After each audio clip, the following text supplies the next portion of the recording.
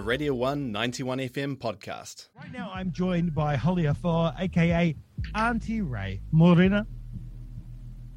Morena, Jamie. How are you? I'm very good. And yourself? Yeah, I'm okay in my level 4 vibe. We remember it was. That was sarcastic. We remember it like it was only yesterday. Literally, it was 2 days ago for us. Yeah. All right, wow. You'll be out soon, buddy. You'll be out soon. Speaking of things that are out soon, out today, new single, Wedding Vows. Now, we came to know you as Holly Afoa through your EP Sister that dropped last year, and you also released a track in 2019, was the first thing we played. And as always, I keep an eye on artists that I really enjoy. Plus, we've kind of worked together in the past. Now, and I noticed on your social media that you changed your name to Auntie Ray. And now we have a new single. And while there's elements, that remain from your musical past, Sister was kind of like eclectic and multi-genre kind of touching on. But the sound of Auntie Ray is the sound of Auntie Ray like the place where you've settled now? Is it your place in the musical world? Yeah, I think the sound is more produced, I guess, and more on the R&B side, whereas the Sister EP was had the live band elements. But I've always, I started as an R&B singer and then kind of was introduced to the live band context, and that was great. But then I feel like now I've kind of realized this is where I feel comfortable, and I feel like there's a lot more control over it as well, and especially R&B, I think, because I am a very I talk about love and hate a lot, so I feel like R&B is quite a good genre to sit in and express those feelings. Totally is. And the song is called Wedding Vows, and you might think that it's going to be like this uber romantic dedication of the love, but it's not. Can you tell us about what it is about? So I guess it's just touches on personal frustrations of past relationships where it's not, a two-way street, and just the love language kind of thing, and just being a bit more firm about how people need to meet in the middle. And so that's why I called it Wedding Vows, because I kind of imagined myself being at the altar, or whatever you call it. Never been married, so I don't know what you call it. And singing this song to that person, because wedding vows are supposed to be nice and romantic, but it's actually, look, if we're going to be living together for the rest of our lives, this is how it's going to be. And so that's why I called it Wedding Vows, because it's about that. And yeah, I like the part, you talk about, if you're going to be with me, you're going to change, and we all do have to change somewhat to be with somebody else, because when you can't not, essentially, because you do have to meet in that middle place, right? Yeah, and it's not like I didn't want to make it sound too much like you're going to do it my way, but more like let's meet in the middle. Yeah. But I guess the character and yeah, exactly. We both change, and the character in this is kind of different behind closed doors, and is respected by everyone else, but then just doesn't have that ability to see that in a relationship there's two people, not one. That's right. You've always got to be considering the feelings.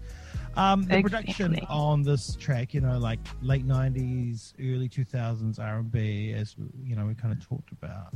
And it wouldn't kind of be amiss, the production of this one. I thought, when I was listening to it, I kind of thought about the emancipation of Mimi which is like one of my favorite albums. Such a good record, and I was like, Yeah. We've kind of worked with that. And so you work with Angshay. Can you tell us a little bit about Angshay?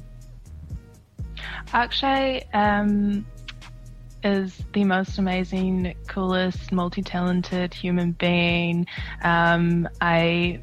He used to be in a band called Keith, and they used to run these like open mic nights where their band would just like be out the whole night, jamming, and then MCs and poets would come up and singers and whatnot.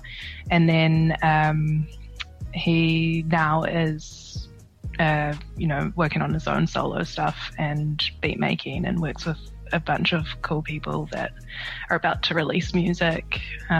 Shout out LB. So this is the first song that we worked on together, and we've written other things together too, but he's just amazing, as you can tell when you listen to the song. I did my research, and I actually found a Getty's image of him carrying a Christmas tree. I assume Getty's image. I assume it was him. I mean, it was his complete name. Okay. And in Auckland, so you have to look that up. I'm totally going to look that up, screenshot it, and send it to him. Actually, I'll share that on my socials tomorrow. Yeah, I hope. Oh yes, he did actually used to work at the Christmas farm in the summer holidays. I'm sharing way too much information about that. Well, I found it out anyway.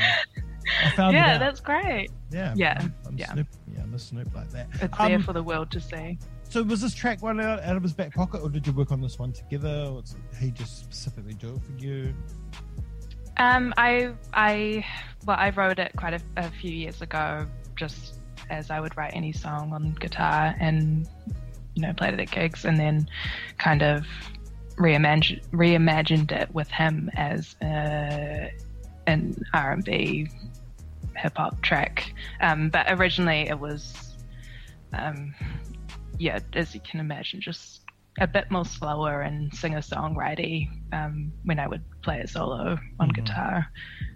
So it sounds way different, and also I didn't have that spoken word bit in the song originally. That came as an afterthought when I started dreaming about being a rapper one day.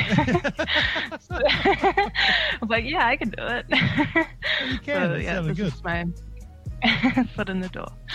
Yeah. All right, so I mean, this is an older track then, but I mean, with working as Auntie Ray, does that allow you to kind of work outside of yourself, or is this still purely you? I think I definitely tried to channel a different side of myself, as opposed to like my Holy Afua stuff. Just a bit more sassy, and I guess I used to feel a bit embarrassed that all I would write about is, mainly this one thing, or but now I'm like, oh no, Auntie Ray is this is what Auntie Ray is about, and so I'm gonna let her be like that. Nice. So it is, I feel different when I am channeling that. Nice. You get to be two people. That's amazing. Yeah, I have many personalities, Jamie. Yeah, this is just one of them. I do as well. Me on the radio is not the So what's next for Auntie Ray then? This is your debut single as Auntie Ray, and it's amazing. What a great start. I really love the track. So what's next? What's next? Probably a few more singles and hopefully an EP early next year. Just save some money and some time so that I can do all that. But yeah, no live shows in the pipeline. But just recording and writing is the main priority. Mm-hmm. Got to get that APRA money. Yeah. That's right. Too right. Awesome. Well, really love the track, Holly. I'm really excited to see where this project goes. I love the fact that you've kind of found yourself and your sound, but at the same time, are channeling a different self, which is interesting. And I'm excited to see where that goes for you. And Thank you. And therefore for us, because we get to listen to the outcomes. So it's great. Thank you for joining me. The song is available on all good streaming platforms. Yes, Yep. it is. All the good ones, not the bad ones. Not the bad ones. Not those dodgy Russian ones. No, not those. Stay away Next from those year. All right, Auntie Ray, Poliafoa, thank you so much for joining me this morning. Have yourself a wonderful release day, and congratulations, and we'll talk again. Kia ora. Thank you so much, Jamie. Thanks, buddy.